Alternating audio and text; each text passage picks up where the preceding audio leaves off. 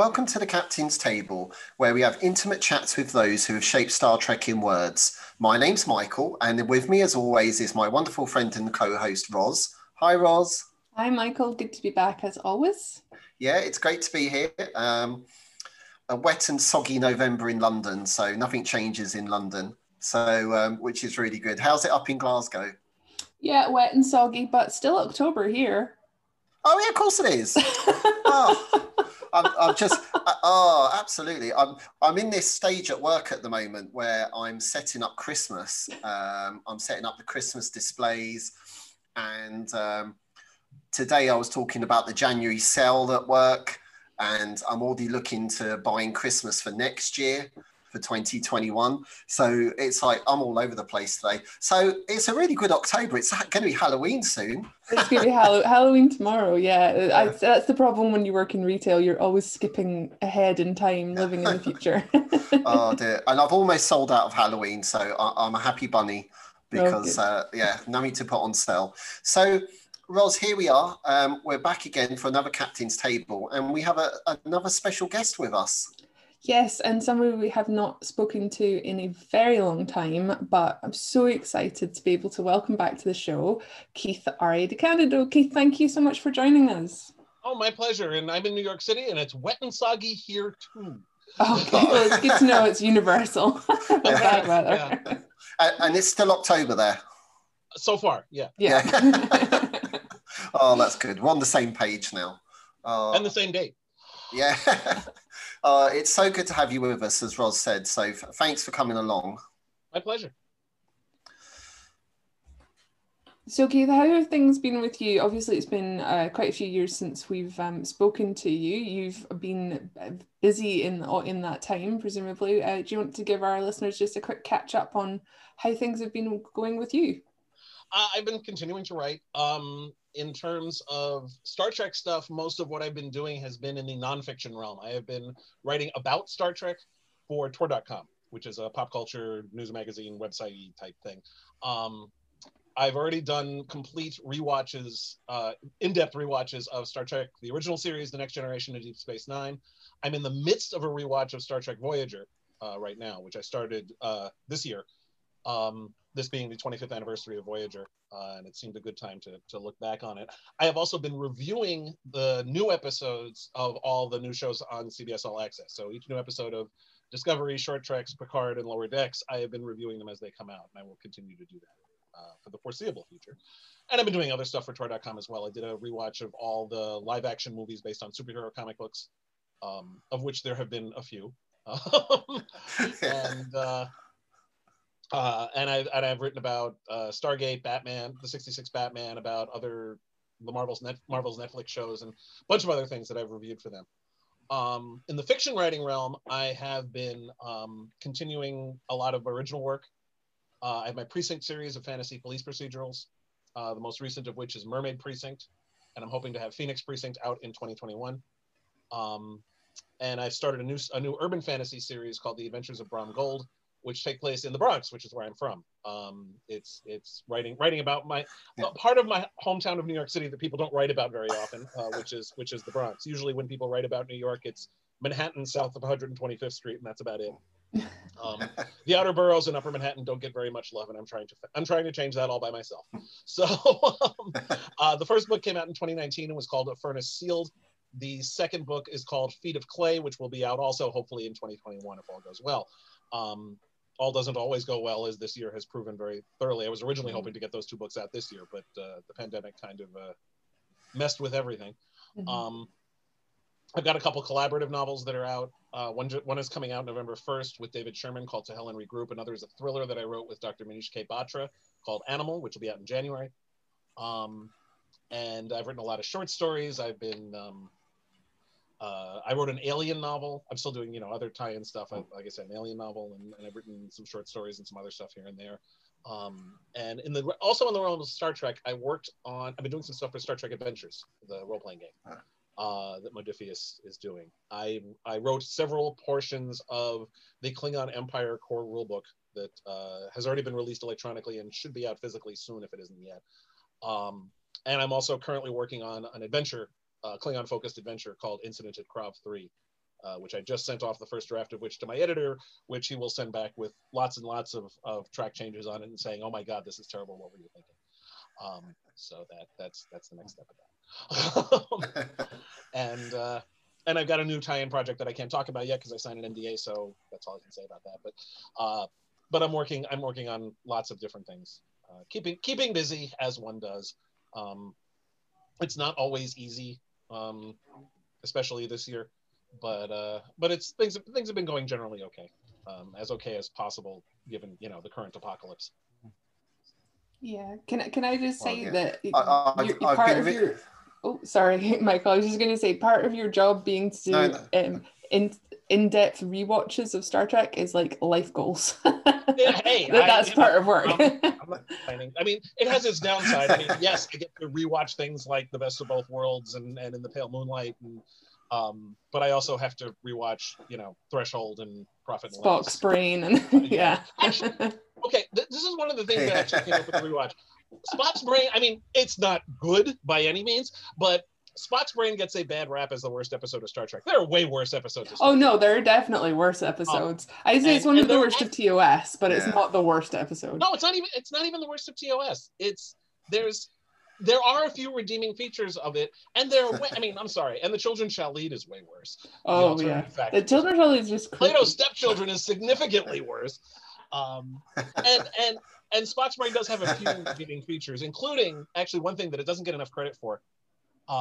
There's a bit where they're all trying to figure out where Spock's brain has been taken, and the entire bridge crew is getting together, like trying to figure out where it went. And that was such a nice change, because usually it's Spock who does all that, sucking all the air out of the room and like peering into his blue hood and explaining everything to everybody, while the rest of the crew is reduced to pushing their buttons and saying "I, sir" a lot. This actually involved the whole bridge crew in the problem, which was a nice little preview of the more ensemble-driven spin-offs, which I thought was nice. So yeah, Spock's brain gets a bad rap. Having said that, like I said, it's not like it's a good episode or anything. But it's not up there with like In the Pale Moonlight or anything, but it's there are worse episodes. Oh, yeah. I was actually reading your review of this week's Discovery episode, so I won't spoil it for any of the listeners, but I really enjoyed the review, and it was definitely spot on with everything. It was really, really good, actually, so because I do keep an eye on those. And since we last spoke, obviously we have had Discovery, Picard, and Lower Decks. So what a generic, in a quick summary, what do you think of the 3 new shows, and do you think it's a great step forward for Trek? I think just in general, the current approach that Secret Hideout is taking with the franchise is a good one. I think using the streaming channel to produce lots of different types of Star Trek is great. One of the reasons why the franchise has endured is that there are so many different aspects to it. Which particularly started once Deep Space Nine went on the air and expanded the definition of what Star Trek was. Once that dam broke, Star Trek can be anything in the Star Trek universe, which really opens up story possibilities. So you can do things like, you can do low comedy like Lower Decks. You can do something that's a little less Starfleet-y like Picard, and you can do a straight up starship adventure like Discovery is. And lots of other things, and Short Treks also is a wonderful vehicle for doing like little vignettes and nifty little stories. I'm very much looking forward to seeing what they do next. I mean, not everything is perfect, obviously. Discovery has taken a while to find its footing, partly because it's been going through showrunners the way most people go through underwear. But hopefully things will settle down. They kept the same showrunner for an entire season for the 3rd season, so I'm hoping that will bring some stability, a desperately needed stability to the show. I'm very much looking forward to Strange New Worlds, which I would never have believed to be possible before Discovery Season 2. I would have said, why would you want to do a Pike series? What's the point? But after watching Anson Mount, Rebecca Romijn, and Ethan Peck in Season 2 of Discovery, yes, I am all for more of that. I think it's a great approach. The shows themselves are hit and miss like any show. Some are better than others, but and they're not perfect, but neither were the others. But they're all recognizably Star Trek at the very least, and I think they're doing a good job of continuing the story forward and doing nifty things with it. So Yeah, I think sometimes the new shows of the sort of more modern era, they get a really they get given a really hard time if they're not perfect, like by the end of the pilot. When you think about, you know, things like even TNG, which is often held up as like a pinnacle of Star Trekness, I actually didn't really get that great until like season three. And the seasons one and two were very iffy. So in 1987, there was a huge contingent of Star Trek fans who were completely disgusted at the idea of the Next Generation. How can you possibly think of doing Star Trek without Kirk, Spock, and McCoy? What's wrong? Yeah. This isn't real Star Trek. Yeah, it's and for that matter, we got this 20 years ago when Enterprise debuted too. It's and 40 years ago when the motion picture came out, and everybody's like, those aren't the Klingons. How can you change the Klingons like that? What are those pajamas they're wearing? And that doesn't, the technology's all, all the exact same things people were saying about Discovery 3 years ago. And they were saying it in 79 too. They just didn't have the internet to blare it out to everybody on, but they were saying it in the fanzines and saying it at conventions, nothing changes. It's become traditional that you have to rail, like there has to be a demographic that rail against new Star Trek before it eventually it's assimilated into the franchise, and then that becomes real Star Trek, and then the next thing is what you complain about. People who are fine with it is real Star Trek right now, thank you. But yes. Yeah. So, listeners, we're going to talk about one of Keith's books now, and it's The Art of the Impossible. And this is a Lost Era novel. This was the third novel in the series, and this was published by Pocket Books in 2003. Wow, 17 years ago. For the listeners, Keith, could you just give us an overview of the story before we jump in and talk about the book, please? In the fourth season premiere of Deep Space Nine episode, The Way of the Warrior, which was, among other things, the episode that brought Worf into the cast of Deep Space Nine, there was a conversation between Garak and Bashir that mentioned, in passing, the Batrika Nebula incident. All we know about the incident from this conversation, which is the only time the incident was ever mentioned, is that it was between the Klingons and the Cardassians. It was, according to Garak, ages ago, and peculiarly for an incident, it lasted 18 years. Using only that, I created a storyline about a conflict between the Klingon Empire and the Cardassian Union that took place during the Lost Era, as you said. The Lost Era was a series of novels that took place between Kirk's seeming death in the Nexus at the beginning of Generations and the launch of the Enterprise D in Encounter at Farpoint, which is a period of about 70 years of time that we know some things that happened, but not a lot. And so these novels were designed to fill in that gap. In this particular case, the 18 years I chose were the 18 years prior to the Kittimer incident, in which Worf's parents were killed, which began around the time that Cardassia annexed Bajor. The idea being that this was during Cardassia's big expansionist phase when they first started coming in contact with some of the other Alpha Quadrant powers, and a conflict develops near the Batrika Nebula on a planet called Rocknell 5, where that leads to a competition between the Klingons and the Cardassians. The Cardassians find, in essence, an old Klingon ship, a very old Klingon ship that the Klingons hold sacred, that was one of the first attempts at going out into space after the Herc invasion. And the Klingons consider the Chagran remains to be sacrosanct, and they want it for themselves. The Cardassians found the planet first, and they say it's ours. And the problem is there's no treaty between the two of them. There's no means to resolve the dispute. And at this point, they're too distant from each other for a war to really make sense, especially for a Klingon empire that is still recovering from the Praxis disaster at the beginning of Star Trek VI.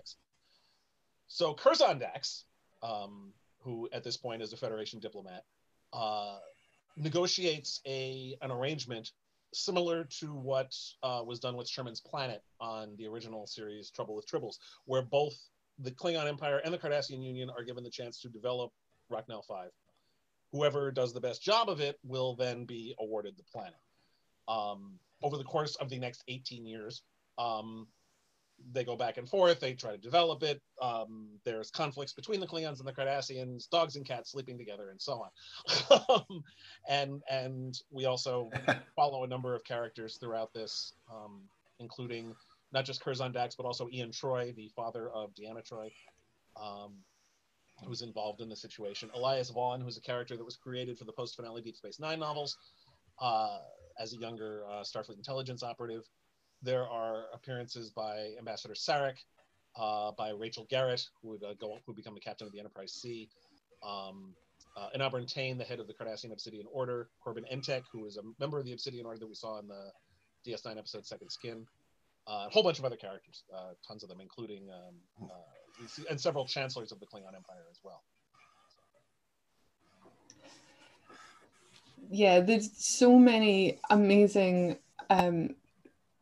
They're not cameos, but there's so many. There's the use of so many different characters that we have either seen before in Star Trek or heard reference made to before in Star Trek, and you tie them all together in this book. And one of the things that I really enjoyed about it was often when you read a novel and there's like a character in it that has been made reference to or that we know would have been around in that time, often it can feel a bit shoehorned in, that they're kind of there to use the name, whereas in this book there was so many of them, but they all fitted so perfectly into the story. They were all there for a purpose.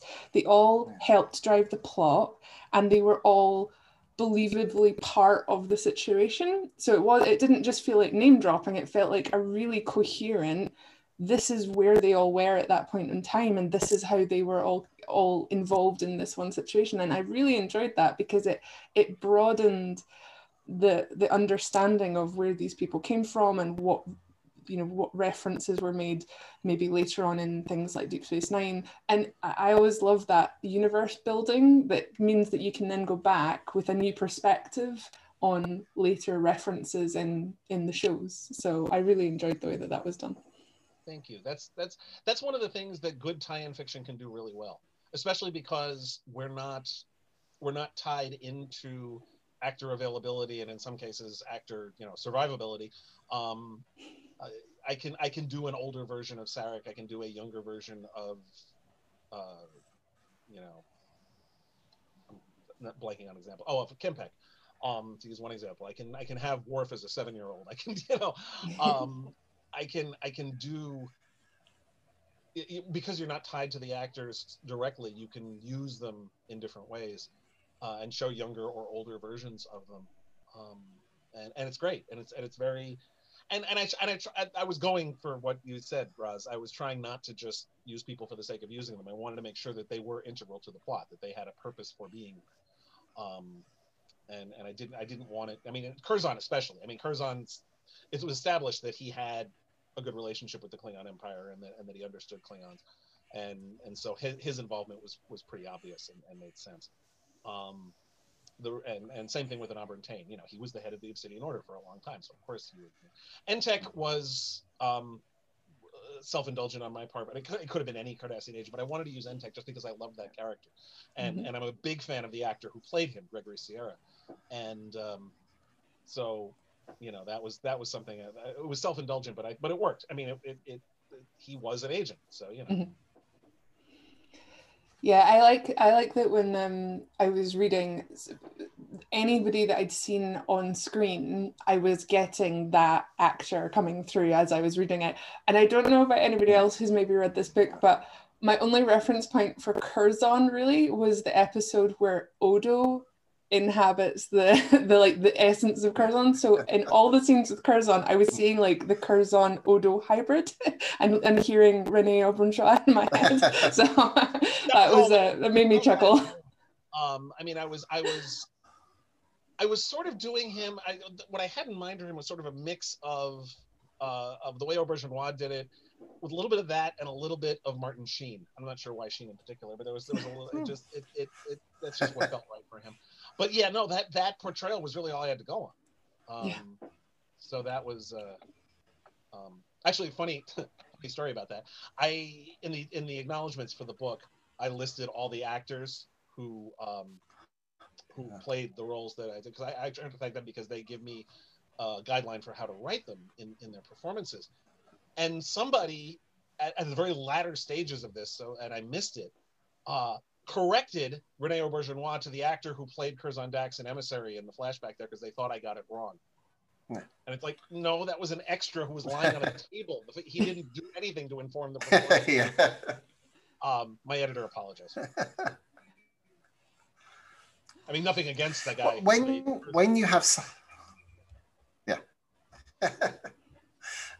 When you have such an epic story spanning 18 years, how do you go about plotting that? What's the process behind that? Because as we've mentioned, you've connected so many characters and so many dots within that period. How do you go about writing that? Well, you have to outline it. I mean, any media tie-in novel, you have to outline it first anyway. That's required because the plot has to be approved by, in this case, CBS licensing before you start writing the first word of the novel. So yeah, and then I tend, for some of my books, I tend to plot them out chapter by chapter. I don't do that with all of them. I did with Art of the Impossible. It was detailed. What's this happened, that happened, where it was, and just it was very meticulous, making sure I covered everything. So yeah, that was that one was plotted out very carefully, and it was one of my longer outlines. It's also one of my longer books. I think it's one of the two longest books I've ever written, the other one being Articles of the Federation. And so yeah, that was part of it, was just making sure, and juggling all those balls in the air. It's one of the more complicated plots of anything I've written, just because there's so many moving parts. And it's interesting because there really isn't a protagonist as such. There's no one character who runs through the whole thing. Vaughn and Troy almost, kind of, but not really. Dax kind of, sort of, but Dax is also off camera for a large chunk of the book. In some ways, the two governors, Kowlin from the Klingon side and Manor from the Cardassian side, you could argue that they're the protagonists, but they also aren't in all of the book. I mean, they're certainly the two of them sort of are the running themes throughout the whole thing. And I think the journeys those two characters take in particular is one of the more interesting parts of the book. Up to and I don't actually come out and say this, but it was always my intention. There's the prologue, which has the young Klingon being told a story about the Chagran thing, and then there's the epilogue with a Cardassian telling his grandkids a story about getting Rachno 5. And to my mind, I didn't come out and say it, but to my mind, the little kid in the opening was Kowlin as a little kid, and the old man telling the story at the end was Manor as a retired old grandfather. But Ian Troy, you mentioned Ian Troy. What made you want to use the character? And it was really good to actually see something about the character, and obviously the links through to Deanna. And as I was reading it, I thought, well, I wonder if are we gonna see or read about his death, I should say.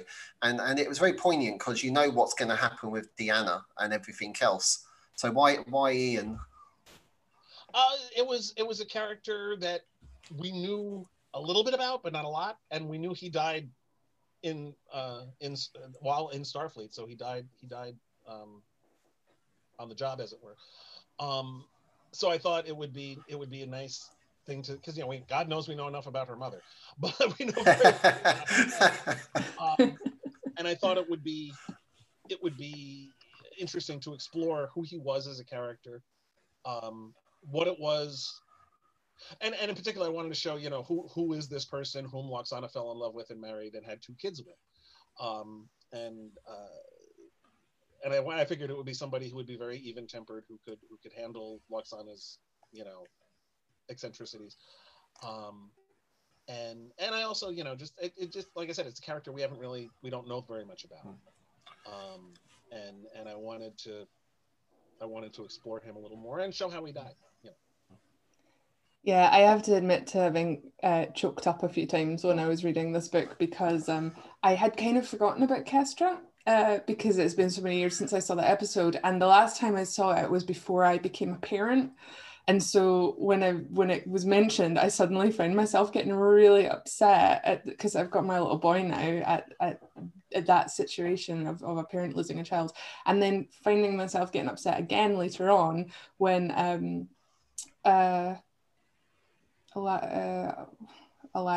blanking on the name. Is it Elias Vaughn? Sorry, Elias Vaughn is thinking how is he going to tell 7-year-old Deanna that her dad's not coming home, and I just started to cry at that point in the book. I thought, oh God, it's so there's so many pitfalls of reading Star Trek after you become a parent, because there's so many awful things that happen. I was the same with the episode of Picard where you find out about Troy and Riker's kid. I was a total mess. So that got to me, that I liked that we got a bit more information about that, even though it was difficult to read as a parent myself. Keith, one of the things I wondered was the cover art. It was the cover was General Worf, and he wasn't in the story that long. And I was it's something just in the back of my mind as I was writing notes, as I was reading the story. It was like, was that your decision, or is it someone else's decision with the cover? Are you consulted? Because he wasn't really in the story that much. And was he used just because people would recognize the character, obviously from the undiscovered country, and hopefully that would make people pick it up? That was a part of it. And it was also because there was art of him. There was photography that could be used, because the covers were all done with photo manipulation, so they were using actual photographs, which actually turned out to be a challenge when doing the next book, Well of Souls, because almost all the photography from Yesterday's Enterprise was of Tasha Yar. There was like nothing of Rachel Garrett, because everybody was like, oh, Denise Crosby's back, so we're going to take all our pictures of her. So that proved a bit of a challenge. But for this, there weren't that many characters in the book for whom they had accurate art. General Worf was one of them, and also Michael Dorn's face is recognizable. And so that and he's, even though it's not the Worf who is that we know of, it is his grandfather, which was always the intention of the screenwriters of Star Trek 6, even though it was never stated on screen, but that was always intended. That he was to be Worf's grandfather, and I worked that in, obviously. But and I also had fun writing. That was another character I wanted to develop more, because we only got a little bit of him in Star Trek 6, and I thought it would be fun to do somebody who was, who had Michael Dorn's face and voice, but wasn't Worf, and was a different type of character. But yeah, no, he wasn't in it very much. But his between the recognizable face and the available art, it was that had a lot to do with it. And we had to pick somebody. Yeah. The style of the covers were set up. It was the same for all of the cover. All 6 books in that series that came out in 2003 all had the same basic, one big image and one small image. And so we had to have something. And Worf was as good a choice as any. And he's still an important character in the novel. Oh yeah, of course. Yeah. Supporting only, really, and he does die partway through. But sorry, spoilers. But So I think it's fair to say that as much sort of action and back and forth as there is in this book, it is quite a political story. There's a lot of in-depth development of the internal workings of the Cardassian Union, the internal workings of the Klingon Empire at that time, the diplomatic relations that are and machinations that are going on with the Federation. There's stuff about the Romulans. It's all very involved. And what was it like trying to write that, make it all link up, but also, have it all be... It was all very believable. There was nothing that came across as far-fetched or, that's just been put in there because plot. It was all very, this is how politics works, regardless of race. Politics is politics everywhere in the universe. So how was it to write that kind of politically driven story? Well, I love writing politically driven stories. It's one of my favorite things. That I mentioned Articles of the Federation, which is another novel I wrote 2 years after this, which was a year in the life of the Federation president. For that matter, Singular Destiny also involved a great deal of politics as well. That's fun for me. I enjoy that. I enjoy writing about the politics, whether it's of a workplace or of a star-spanning empire or of an office space or whatever. There's always politics involved to some extent or other with any large group, and that's fun to write. It's fun to write about it. It's something I've been a student of since I was a kid. You know, the entire process fascinates the hell out of me. And the machinations and the backing and forth and the people trying to, you know, gain position or figure out ways to better their own position, and the deals that have to be made, and all of that. And especially doing that in a Star Trek context is a bit of a challenge, because it's supposed to be, I mean, less of a factor here because I wasn't really writing about the Federation much. But it's still, you know, and the cultural differences that crop up. It was especially interesting to me to write about the Klingons and the Cardassians, because for a while the book on the Klingon Empire was The Final Reflection by John M. Ford, which was written in 1983, when there really wasn't that much known about the Klingons, except for, you know, the brief appearance in the motion picture, and the 5 appearances on the original series, but we didn't really know that much about the Klingons. And he developed this entire empire that isn't quite compatible with what came later, but it's actually very similar to how they developed the Cardassians. He created a Klingon empire where there was the empire was ruled jointly by the military and by the secret, you know, the intelligence organization, the Imperial Intelligence, and where service to the state was paramount overall.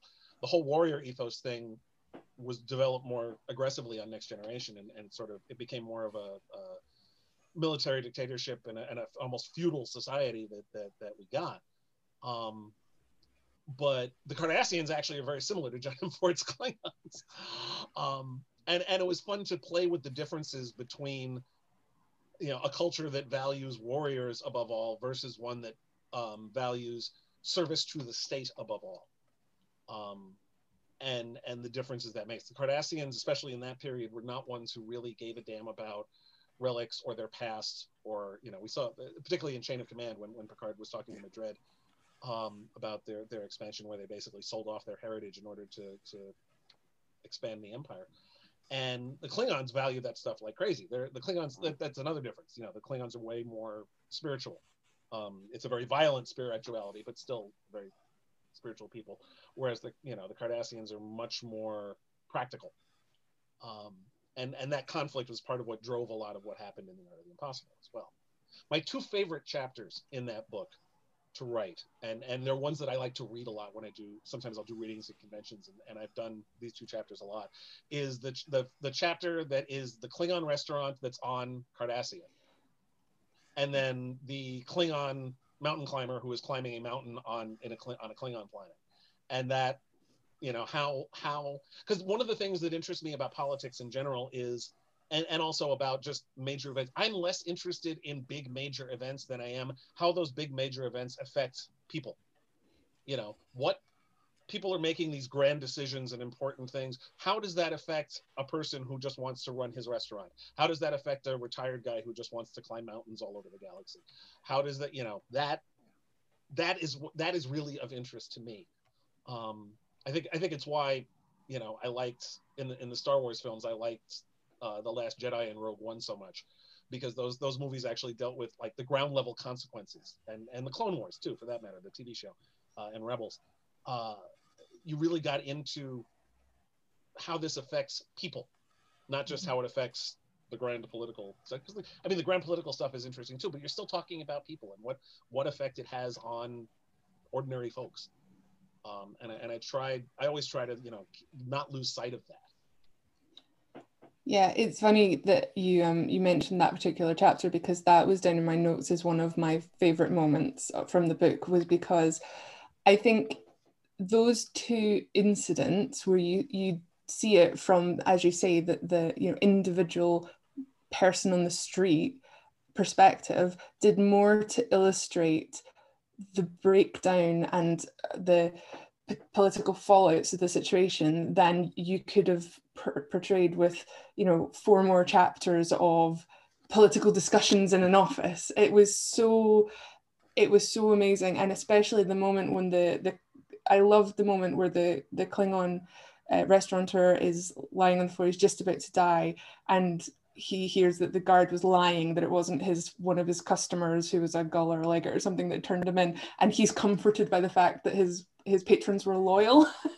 as he dies, and that makes him feel better as he's dying. And I just thought that was so well written. And then the poor Cardassian mountain climber, who's just a retired old man who wants to climb his mountain, and suddenly he's being dragged off by burly Klingons, and to whatever end that was sort of left open-ended. And I thought it was so highlighted so perfectly the state of affairs at that time in the novel. So I really enjoyed that.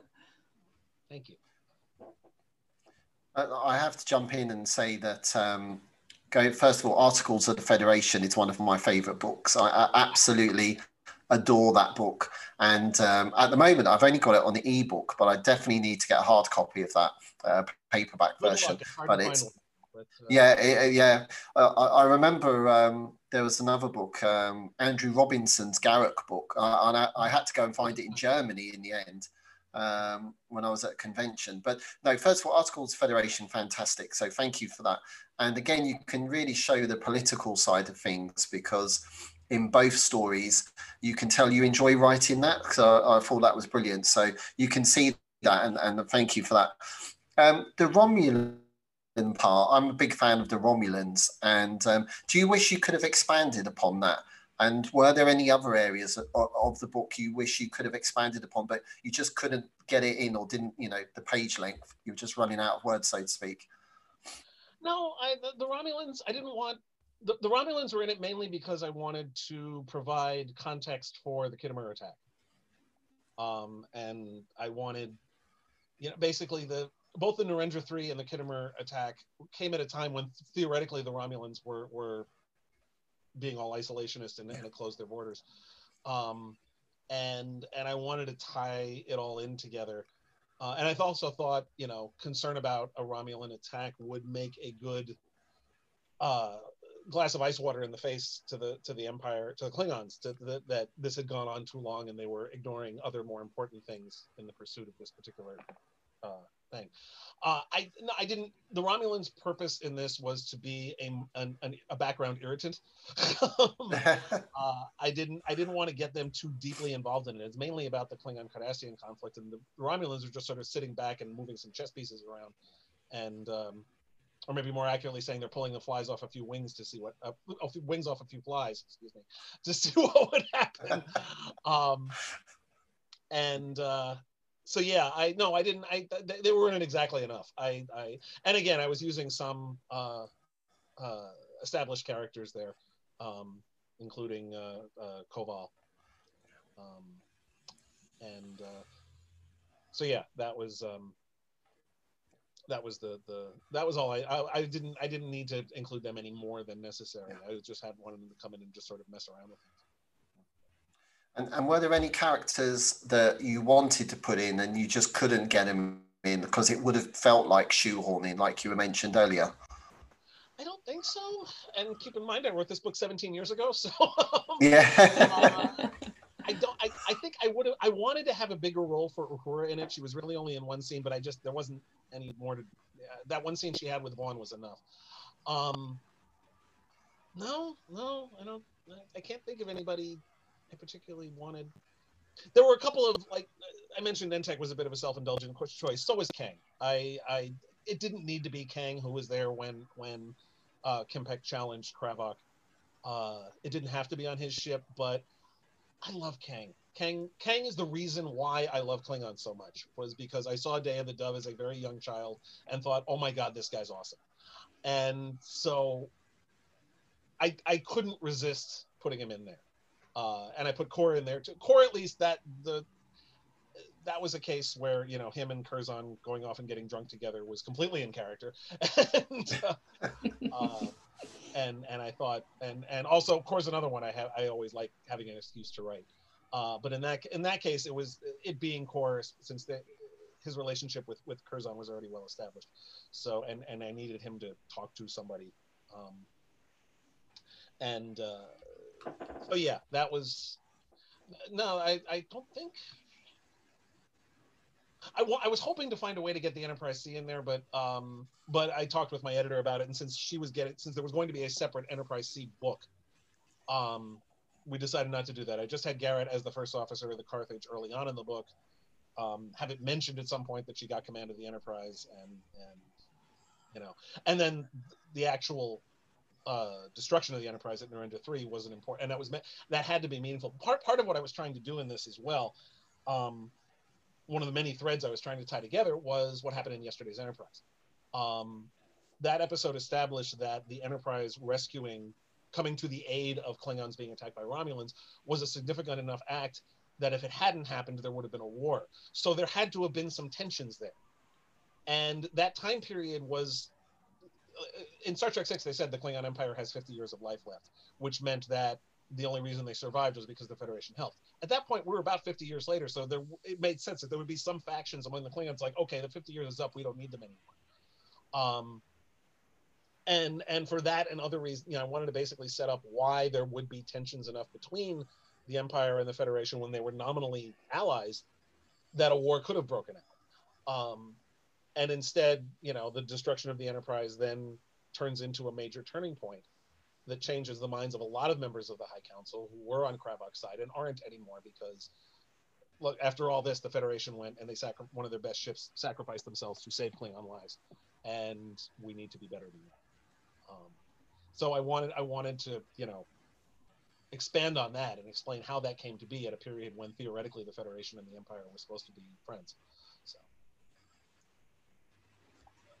Well, it all came together beautifully, and I think it's a testament to how well this was written that ostensibly we kind of knew how everything was going to end and what the fate of a lot of the characters was, but nothing in it felt predictable or like, oh well, I know what's going to happen, so it's kind of already been spoiled. It was really compelling all the way through. The character development was fantastic. So I really, really enjoyed this one. It was actually one of the best books that I've read in a while. So I realise it's an oldie, but it's definitely a goodie. So I have written over 50 novels at this point, and I still think this is one of my best. Yeah. Which is kind of daunting because it's like I've had 17 years and I haven't been able to top it yet. But I'm trying. I'm really trying. This book. I have to give credit to my editor, Marco Palmieri, who was one of the editors at Simon & Schuster at the time. He's now working for Serial Box these days. Marco is one of the best editors I've ever worked with, and it's not a coincidence that two of my best novels were ones that Marco edited, and a couple of my. I did a lot of really good work for Marco, and I think the fact that a lot of the Star Trek work I did for Marco was in many ways better. I think Marco made me a better writer, and he did that with a lot of authors. He and I developed the story together, and he was great to work with. He made a lot of really good suggestions that made it better, and he really pushed me to do the best work I could. And I want to give him credit for that because the book wouldn't have been anywhere nearly as good without his input and editorial guidance. From my point of view, the book was a really enjoyable read, and it's definitely one of those books I put into my top 10 as I will reread it, and not just once, more than once. There's only about 10 books, and that's knocked one out and gone into the top 10 now. So it's really, really good. And it's one of those books that if I'm going on holiday, I'll take it with me because it's just, I think it's one of those books I think that I'll read it again and I either missed it or I'll get something else out of it. And I think when that happens, that means it's special, and it was. Thank you so much. That means a lot. Thank you. Yeah, I agree with the sentiment there, Michael, that you could probably reread it and get something different each time because there was so much packed in there, but often when there's so much packed into a book it can feel weighty and a bit cluttered, whereas this, everything was seamless, but there's just so much story to it, which is the best combination where there's so much packed in but without it becoming bloated. So yeah, I second that sentiment. Thank you very much. So Keith, for our listeners, if they wanted to find out more about you or follow you on social media, where could they find out more, and how could they follow you? Best bet is to go to DeCandido.net. It's my last name, DeCandido.net. Right now, it's just a very clumsy link dump that looks like it was designed by somebody who learned HTML in 1996. That's because I learned HTML in 1996. It is in the process of being revamped. I'm working with somebody who actually knows web design to make it a better site. For now, however, it is a link dump, but from there, you can get to my Facebook page, my Twitter feed, my Instagram page, my Wikipedia page. There's a link to all my articles on Tor.com. There's a link to my YouTube channel. I have been doing readings of my short fiction since the apocalypse started. Over the course of this year, I've done what I call CRAD COVID readings, which has been readings of various works of short fiction, including a lot of my Star Trek stuff. And I'm actually starting to run out of short stories at this point. I've been doing so many of them. But you can find that, again, there's a link there from DeCandido.net. There's links to my books on Amazon and Barnes & Noble and Kobo and links to my most recent books. I post on social media a lot. I have a blog also. There's a link there. And I post there fairly regularly. So it's real easy to cyber stalking me is very easy. So just look for me online or look on that website and there are links. You can find me. I'm very approachable. Oh, brilliant. And what's coming up for you? Have you got anything that our listeners should be looking out for? I mentioned a couple of them earlier. The To Hell and Regroup, which I wrote with David Sherman. It's actually the third book in David's The 18th Race trilogy, which is a military science fiction trilogy. I actually edited the first two books, and for various reasons, David was unable to finish the book himself, and he asked me to collaborate with him on the final book, and we wrote it together. That is out from eSpec Books. The official pub date is November 1st, and it's so you should be able to get that by the time this goes live. In January of 2021, I've got a thriller that I wrote with Dr. Manish K. Batra called Animal. It's about a serial killer who targets people who harm animals.